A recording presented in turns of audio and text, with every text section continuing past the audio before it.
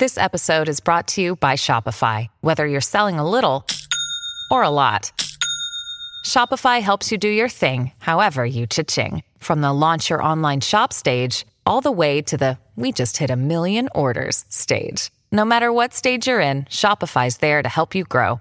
Sign up for a $1 per month trial period at shopify.com/special offer, all lowercase. That's shopify.com/special offer.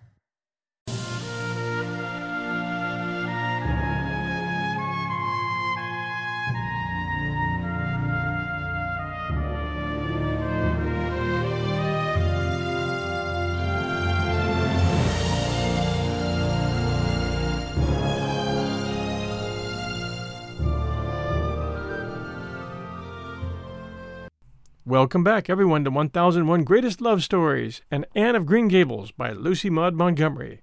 Today, Chapter 25 and 26. And now, Chapter 25. Matthew insists on puff sleeves. Matthew was having a bad 10 minutes of it.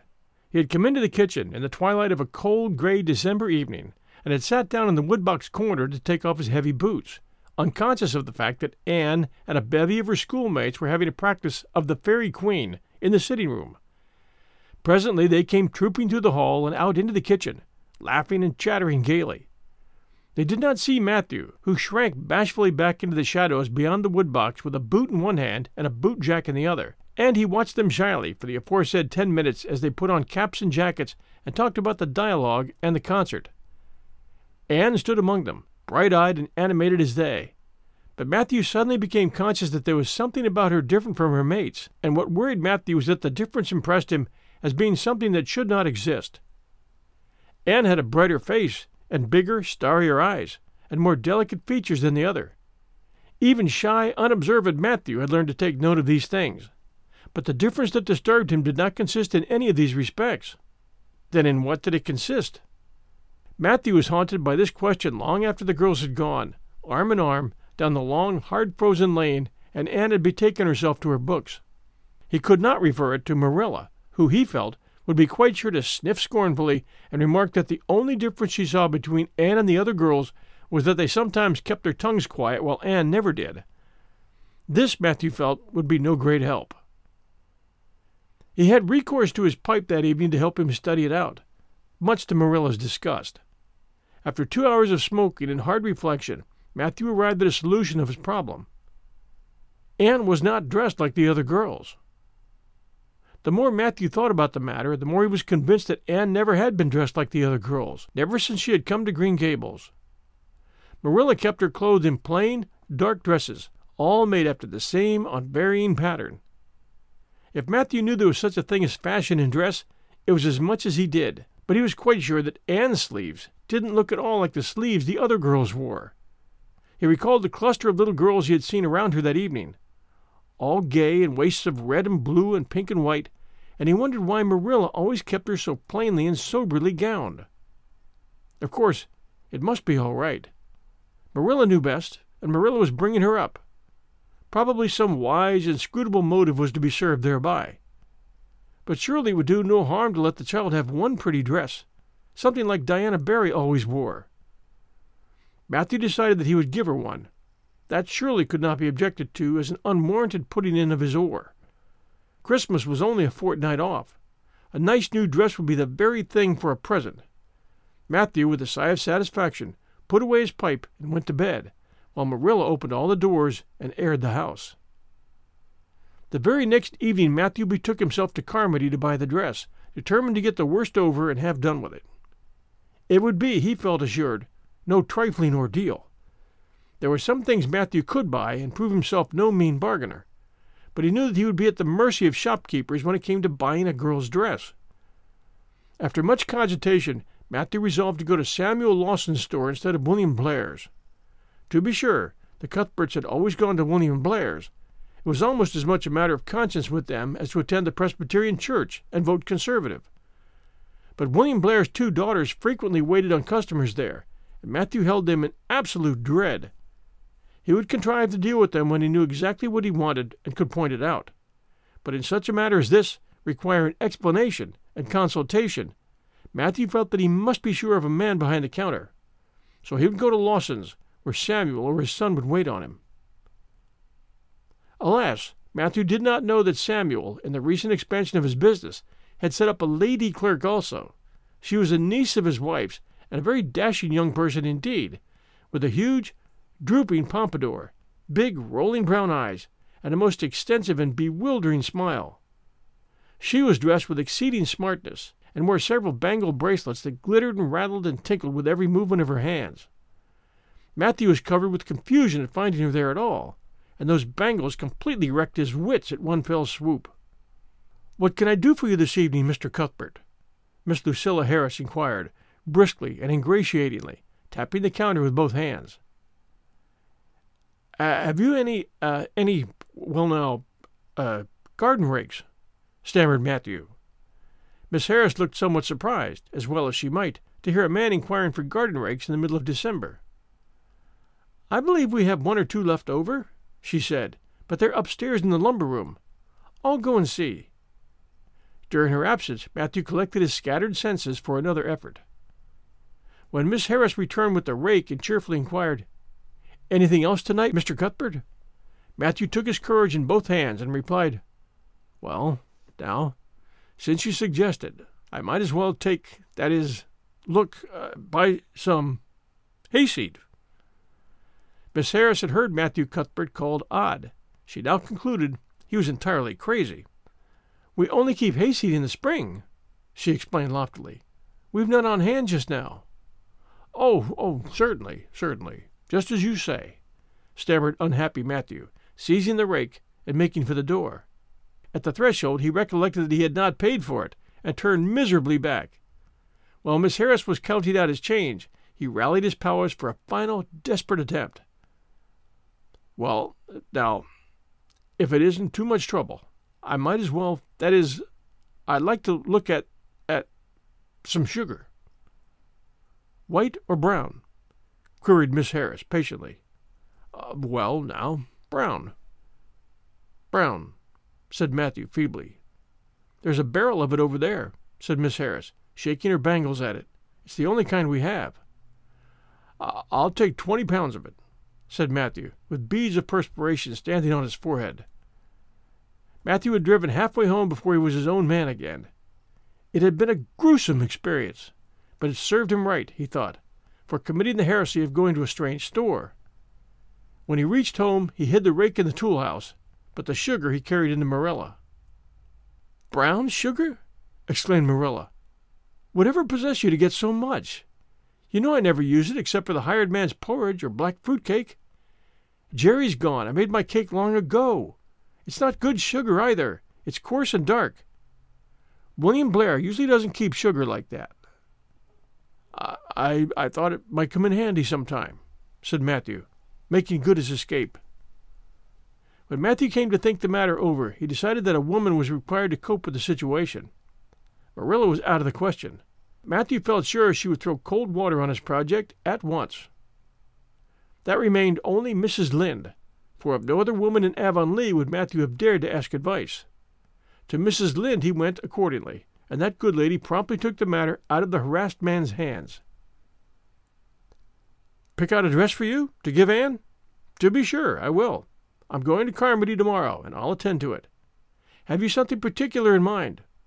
No? Well, I'll just go by my own judgment then. I believe a nice, rich brown would just suit Anne, and William Blair has some new Gloria in that's really pretty. Perhaps you'd like me to make it up for her, too, seeing that if Marilla was to make it, Anne would probably get wind of it before the time and spoil the surprise. Well, I'll do that. No, it isn't a mite of trouble. I like sewing. I'll make it to fit my niece, Jenny Gillis, for she and Anne are as like as two peas as far as figure goes." "Well, now, I'm much obliged," said Matthew. "And, I don't know, but I think they make the sleeves different nowadays to what they used to be. If it wouldn't be asking too much, I'd like them made in the new way." "Puffs? Of course. You needn't worry a speck more about it, Matthew.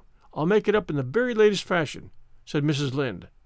To herself she added, when Matthew had gone, "It'll be a real satisfaction to see that poor child wearing something decent for once. The way Marilla dresses her is positively ridiculous, that's what, and I've ached to tell her so plainly a dozen times." I've held my tongue, though, for I can see Marilla doesn't want advice, and she thinks she knows more about bringing children up than I do. For all she's an old maid. But that's always the way. Folks that has brought up children know that there's no hard and fast method in the world that'll suit every child. But them as never have think it's all as plain and easy as the rule of 3. Just set your 3 terms down so fashion, and the sum will work out correct. But flesh and blood don't come under the head of arithmetic, and that's where Marilla Cuthbert makes her mistake. I suppose she's trying to cultivate a spirit of humility in Anne by dressing her as she does, but it's more likely to cultivate envy and discontent. I'm sure the child must feel the difference between her clothes and the other girls, but to think of Matthew taking notice of it? That man is waking up after being asleep for over 60 years. Marilla knew all the following fortnight that Matthew had something on his mind, but what it was she couldn't guess, until Christmas Eve, when Mrs. Lynde brought up the new dress. Marilla behaved pretty well on the whole, although it is very unlikely she distrusted Mrs. Lynde's diplomatic explanation that she had made the dress because Matthew was afraid Anne would find out about it too soon if Marilla made it. So this is what Matthew's been looking so mysteriously over and grinning about to himself for 2 weeks, is it? She said a little stiffly, but tolerantly. I knew he was up to some foolishness. Well, I must say I don't think Anne needed any more dresses. I made her 3 good, warm, serviceable ones this fall. Anything more is sheer extravagance. There's enough material in those sleeves alone to make a waist. I declare there is. You'll just pamper Anne's vanity, Matthew, and she's as vain as a peacock now. Well, I hope she'll be satisfied at last, for I know she's been hankering after those silly sleeves ever since they came in, although she never said a word after the first. The puffs have been getting bigger and more ridiculous right along. They're as big as balloons now. Next year anybody who wears them will have to go through a door sideways. Christmas morning broke on a beautiful white world. It had been a very mild December, and people had looked forward to a green Christmas, but just enough snow fell softly in the night to transfigure Avonlea. Anne peeped out from her frosted gable window with delighted eyes. The firs in the haunted wood were all feathery and wonderful. The birches and wild cherry trees were outlined in pearl. The plowed fields were stretches of snowy dimples, and there was a crisp tang in the air that was glorious. Anne ran downstairs singing until her voice re-echoed through Green Gables. Merry Christmas, Marilla! Merry Christmas, Matthew! Isn't it a lovely Christmas? I'm so glad it's white. Any other kind of Christmas doesn't seem real, does it? I don't like green Christmases. They're not green. They're just nasty faded browns and grays. What makes people call them green? Why? Why, Matthew? Is that for me? Oh, Matthew! Matthew had sheepishly unfolded the dress from its paper swathings and held it out with a deprecatory glance at Marilla, who feigned to be contemptuously filling the teapot, but nevertheless watched the scene out of the corner of her eye with a rather interested air. Anne took the dress and looked at it in reverent silence. Oh, how pretty it was! A lovely soft brown gloria with all the gloss of silk, a shirt with dainty frills and shirrings, a waist elaborately pin-tucked in the most fashionable way, with a little ruffle of filmy lace at the neck. But the sleeves, they were the crowning glory. Long elbow cuffs, and above them 2 beautiful puffs divided by rows of shirring and bows of brown silk ribbon. That's a Christmas present for you, Anne, said Matthew shyly. Why, Anne, don't you like it? Well, now. For Anne's eyes had suddenly filled with tears. Like it? Oh, Matthew! Anne laid the dress over a chair and clasped her hands. Matthew, it's perfectly exquisite. Oh, I can never thank you enough. Look at those sleeves.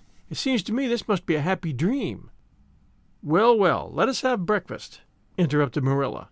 I must say, Anne, I don't think you needed the dress, but since Matthew has got it for you, see that you take good care of it. There's a hair ribbon Mrs. Lynde left for you. It's brown to match the dress. Come now, sit in. I don't see how I'm going to eat breakfast, said Anne rapturously. Breakfast seems so commonplace at such an exciting moment. I'd rather feast my eyes on that dress. I'm so glad that puff sleeves are still fashionable. It did seem to me that I'd never get over it if they went out before I had a dress with them. I'd never have felt quite satisfied, you see. It was lovely of Mrs. Lynde to give me the ribbon, too. I feel that I ought to be a very good girl indeed. It's at times like this I'm sorry I'm not a model little girl, and I always resolve that I will be in the future. But somehow it's hard to carry out your resolutions when irresistible temptations come. Still, I really will make an extra effort after this." When the commonplace breakfast was over, Diana appeared, crossing the white log bridge in the hollow, a gay little figure in her crimson ulster. Anne flew down the slope to meet her. "Merry Christmas, Diana! And oh, it's a wonderful Christmas! I've something splendid to show you. Matthew has given me the loveliest dress, with such sleeves! I couldn't imagine any nicer." "I've got something more for you," said Diana breathlessly. "Here, this box. Aunt Josephine sent us out a big box with ever so many things in it. And this is for you. I'd have brought it over last night, but it didn't come till after dark, and I never feel very comfortable coming to the haunted wood in the dark now." Anne opened the box and peeped in. First a card with "For the Anne girl" and "Merry Christmas" written on it, and then a pair of the daintiest little kid slippers with beaded toes and satin bows and glistening buckles. "Oh," said Anne, "Diana, this is too much. I must be dreaming." "I call it providential," said Diana. "You won't have to borrow Ruby's slippers now, and that's a blessing, for they're 2 sizes big for you, and it would be awful to hear a fairy shuffling.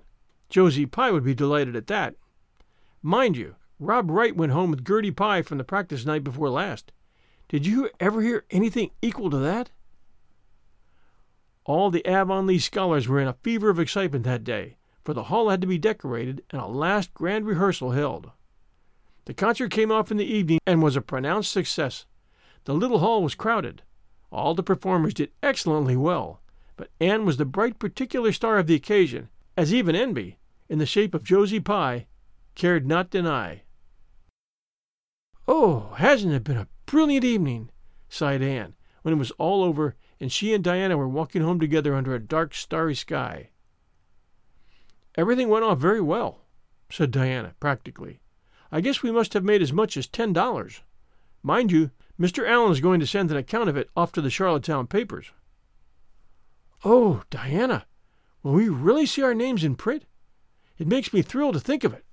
Your solo was perfectly elegant, Diana. I felt prouder than you did when it was encored. I just said to myself, it's my dear bosom friend who is so honored." "Well, your recitations just brought down the house, Anne. That sad one was simply splendid." "Oh, I was so nervous, Diana.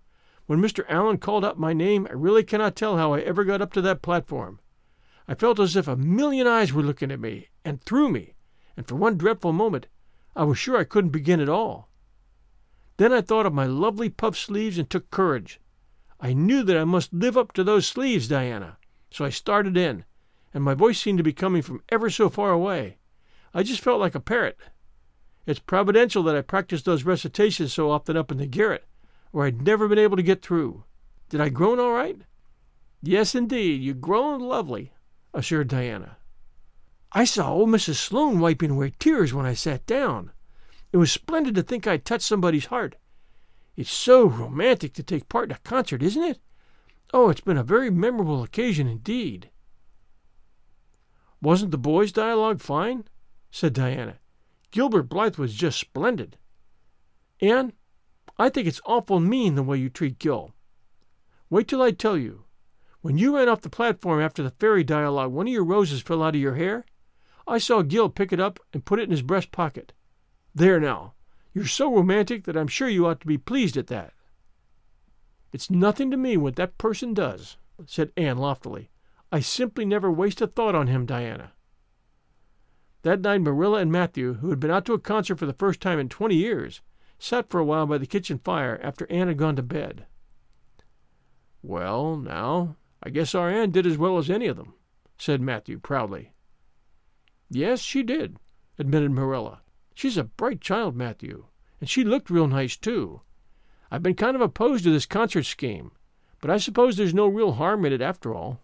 Anyhow, I was proud of Anne tonight, although I'm not going to tell her so." "Well, now, I was proud of her, and I did tell her so before she went upstairs," said Matthew.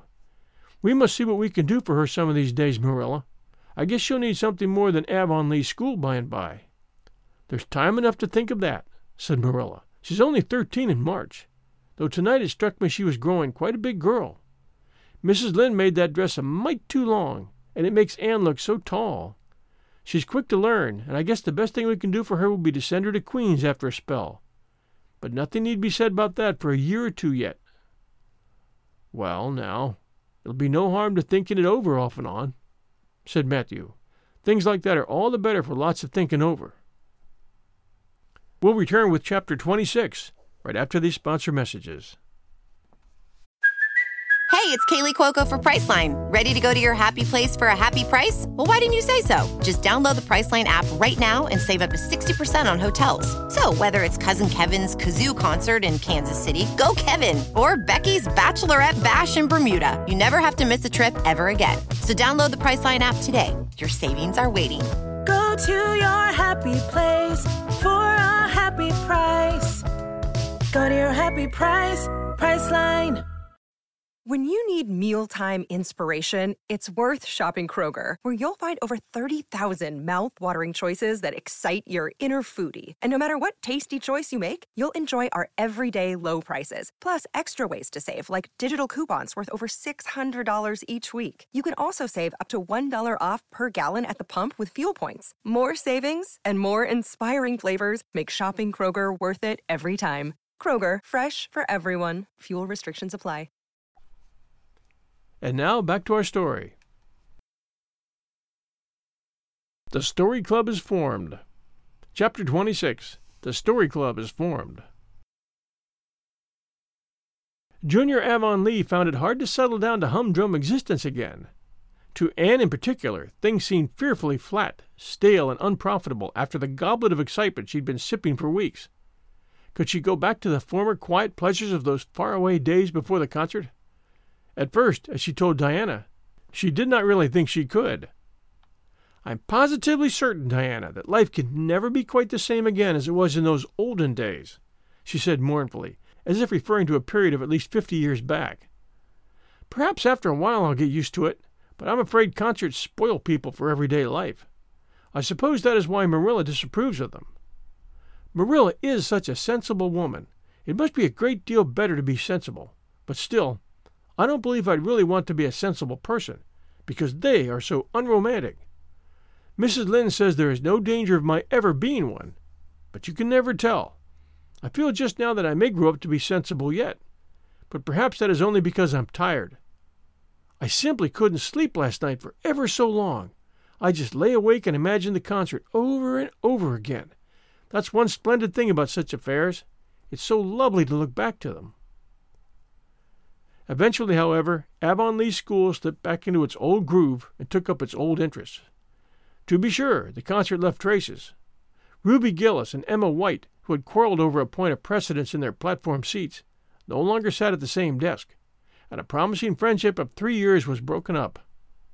Josie Pye and Julia Bell did not speak for 3 months, because Josie Pye had told Bessie Wright that Julia Bell's bow when she got up to recite made her think of a chicken jerking its head.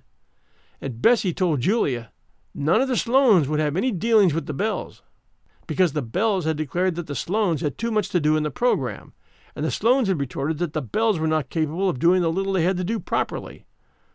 Finally, Charlie Sloane fought Moody Spurgeon McPherson, because Moody Spurgeon had said that Anne Shirley put on airs about her recitations, and Moody Spurgeon got licked. Consequently, Moody Spurgeon's sister, Ella May, would not speak to Anne Shirley all the rest of the winter. With the exception of these trifling frictions, work in Miss Stacy's little kingdom went on with regularity and smoothness. The winter weeks slipped by.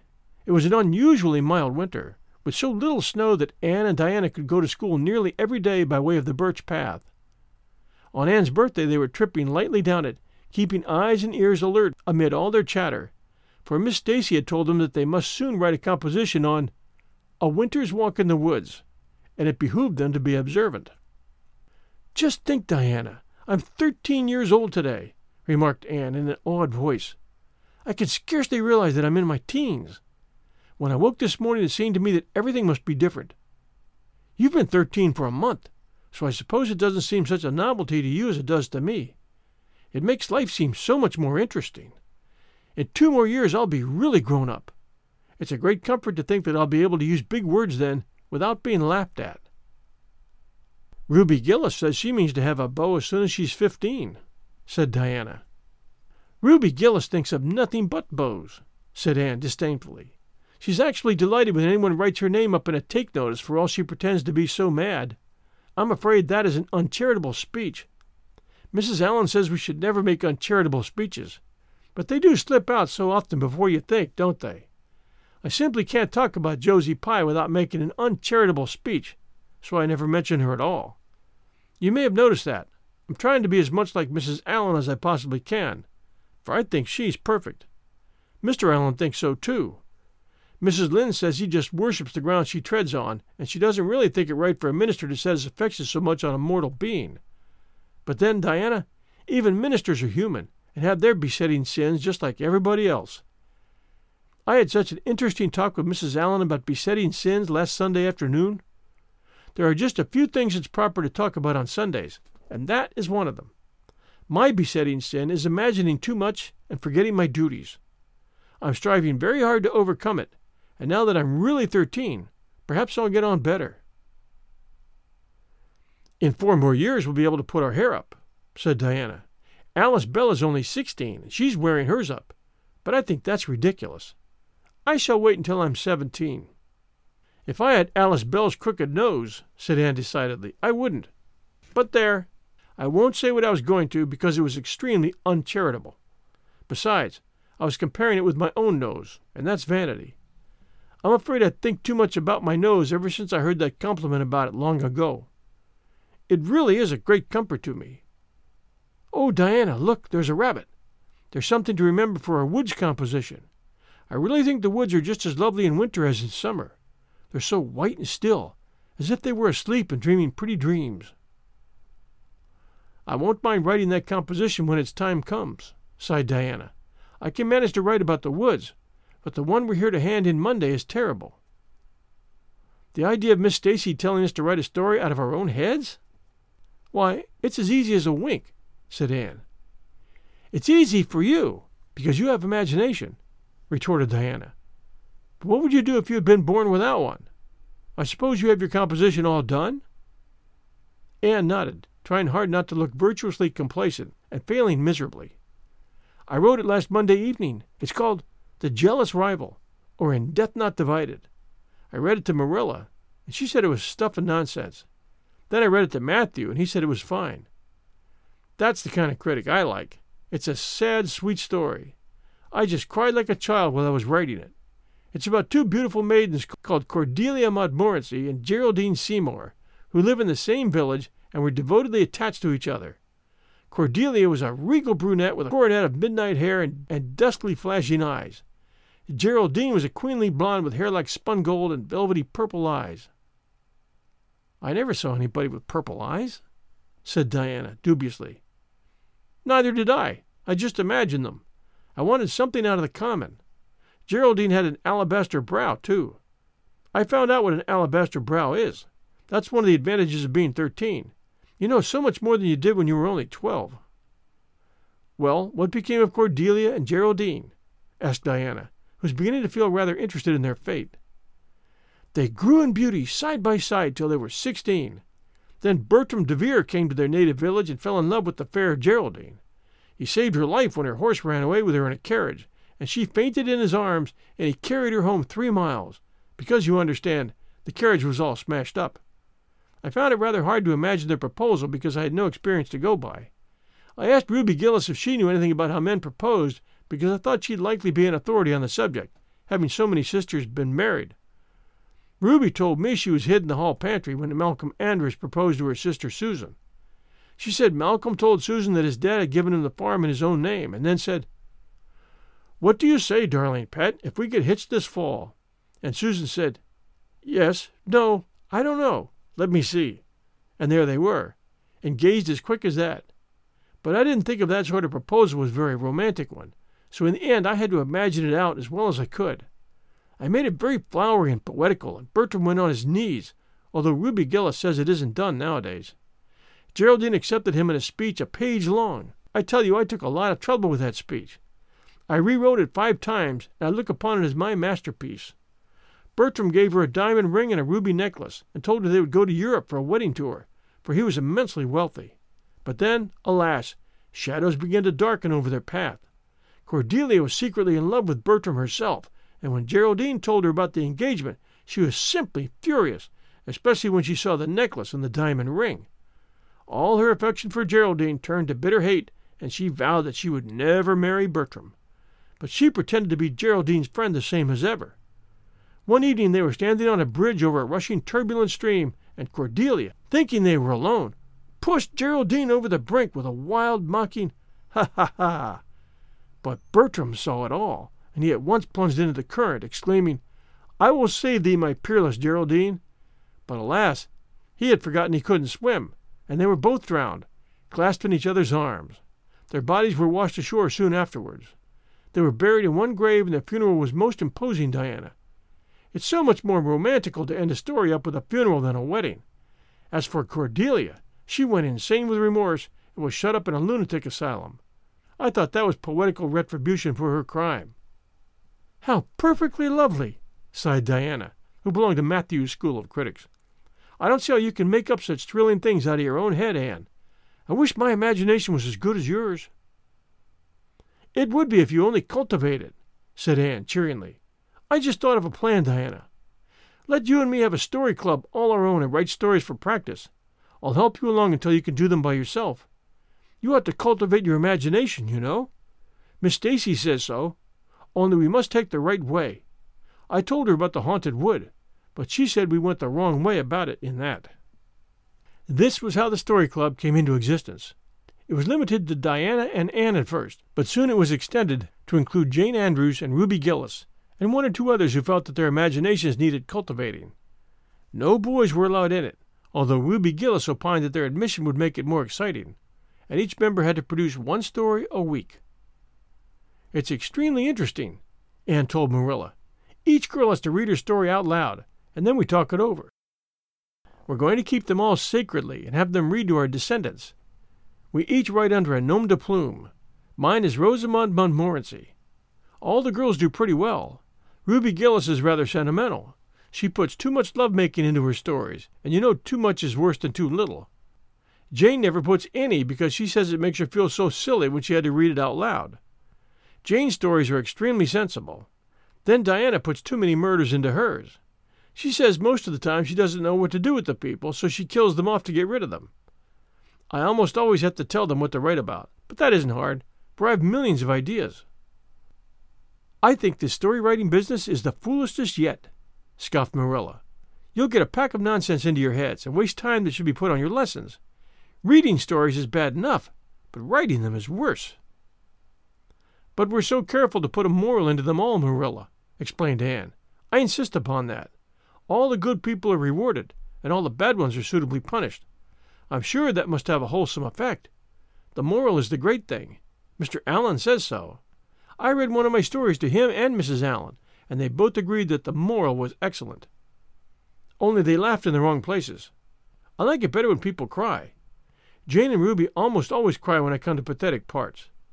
Diana wrote her Aunt Josephine about our club, and her Aunt Josephine wrote back that we were to send her some of our stories. So we copied out 4 of our very best and sent them. Miss Josephine Barry wrote back that she'd never read anything so amusing in her life. That kind of puzzled us, because the stories were all very pathetic, and almost everybody died. But I'm glad Miss Barry liked them. It shows our club is doing some good in the world. Mrs. Allen says that ought to be our object in everything. I do really try to make it my object, but I forget so often when I'm having fun. I hope I shall be a little like Mrs. Allen when I grow up. Do you think there's any prospect of it, Marilla?" "I shouldn't say there was a great deal," was Marilla's encouraging answer. "I'm sure Mrs. Allen was never such a silly, forgetful little girl as you are." "No, but she wasn't always so good as she is now either," said Anne seriously. "She told me so herself. That is, she said she was a dreadful mischief when she was a girl and was always getting into scrapes. I felt so encouraged when I heard that. Is it very wicked of me, Marilla, to feel encouraged when I hear that other people have been bad and mischievous?"